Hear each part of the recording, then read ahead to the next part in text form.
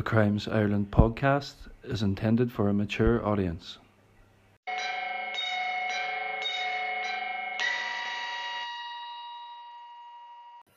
Hello everyone, and welcome once again to the Crimes Ireland podcast.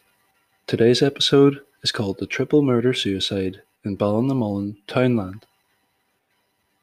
I hope you enjoyed the episode, and if you have any questions or queries, or just want to say hello, please send them to crimesireland@gmail.com.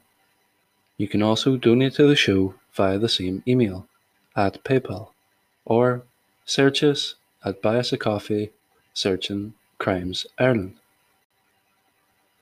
Ballinamullin is a townland just 2.5 miles outside of Omagh, which in the present day is the county town of County Tyrone. At the time of this case, it was part of the not yet formed region of Northern Ireland. On the morning of the 14th of April 1914, Owen McAleer was described as a local man of 45 years and strongly built. He lived on the family farm with his wife Annie, Bernard and Mary. Owen's brother-in-law had been getting progressively unwell from an unknown illness this last while, so he had been staying there and trying to help in some way with his care. This brother, Patrick, had an illness that, quote, took the form of depression that manifested itself in violence against his family. Disclaimer: I am not qualified in any way in psychology, unless internet searches and YouTube videos count, so take all of my opinions with a grain of salt. Regardless, I feel that Patrick's clearly mentally ill, and I don't know if it's some sort of schizoid type disorder, but if you know, please send an email to crimesireland@gmail.com. If you're in the profession specifically, it would be nice, or if you just want to give your opinions, that's okay too. I'll mention the email at the end of the episode again.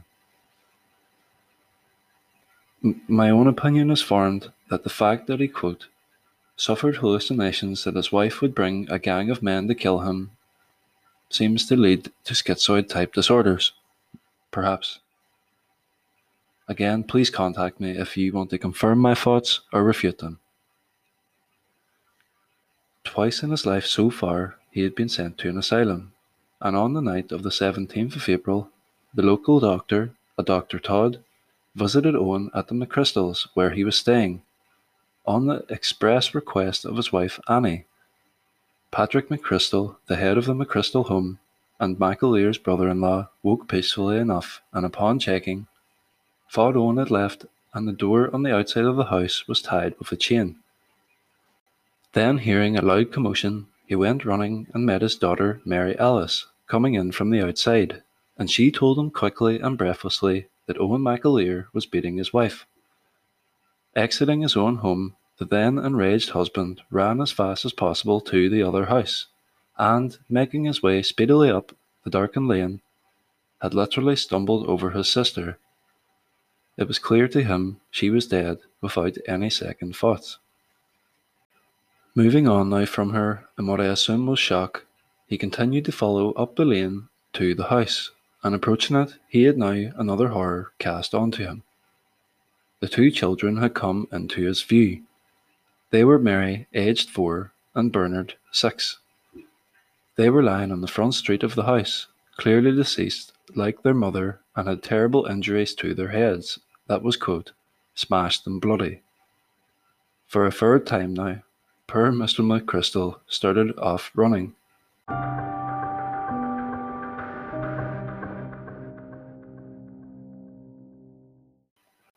When officers got to the scene, a constable, Daniel Cairn, was the first of them to find the adult female victim's remains. He said at the inquest he, quote, found Mrs. McAleer's body lying in a pool of blood, with her skull fractured and with portions of her skull and brains scattered about.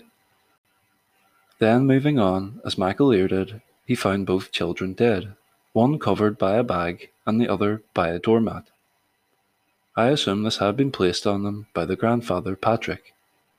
At the other end of the farm was said to be, quote, a quarry hole, and this is where the same officer made a discovery that Patrick did not. It was the body of Owen McAleer, floating within this former quarry site. Mary Alice McAleer's contribution to the later inquest was to tell of goings-on in the McAleer home on or around the morning in April which the crime may have occurred. She and some cousins had spent the night there. When going to sleep, she had shared a bed with Mary McAleer and the baby boy, Bernard. Another mother and daughter also slept in the room, the mother's name being Ellen McCollum.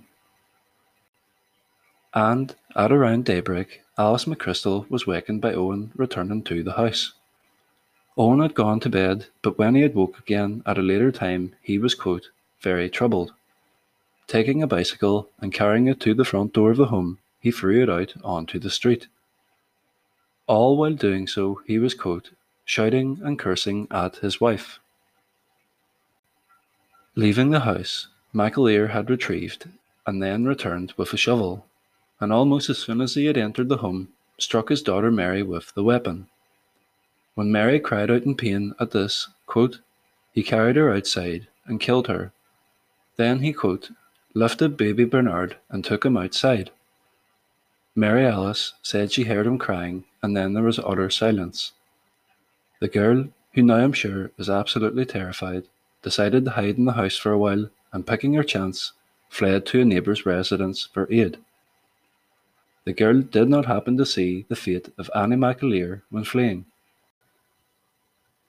McAleer then began to beat his wife furiously, and McCollum came to her aid, managing to help her get the assailant off of her. But as they started to run away, Owen got one last hit on his wife, and it proved ultimately fatal. McCollum had gotten away, and you can say it's very bittersweet for him, acting when he needed to try and save another's life, and probably rightly thinking he had succeeded, then witnessed a woman being stricken down before his eyes. Other testimony from doctors Leach and Todd described first Owen McAleer's examination, and they said his death was caused due to suffocation by drowning. They also summarised all of the other deaths as one group, as all of the injuries sustained were basically identical. Although convenient, probably not ideal. All three were reported as having extensive injuries including fracturing of the skull, multiple hemorrhages, and also of shock. Both doctors finished by stating, quote, all the injuries were caused by great violence. After the jury had heard all of the evidence, they had decided the accused must have been, quote, temporarily insane, because, quote, when he was well, he was good to his wife and children, and was a peaceful and loving husband.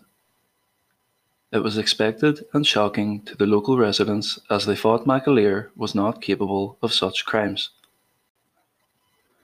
The people that lived in the small community, as you would expect, chatted and gossiped about the incidents that night, and some people believed if only Owen had gotten sent to the asylum on the 17th of April when the doctor examined him, maybe then Annie and the two children would not have been killed. Maybe even McAleer himself would not have died. The surviving children the couple had had were now left without parents, and some of their siblings too. Thank you very much for listening to that episode, and I hope you found it interesting. If you have any questions or queries about the show, please send it to crimesireland@gmail.com. You can also donate to the show via PayPal using the same email, or go to buy us a coffee and search Crimes Ireland. Thanks again, and goodbye.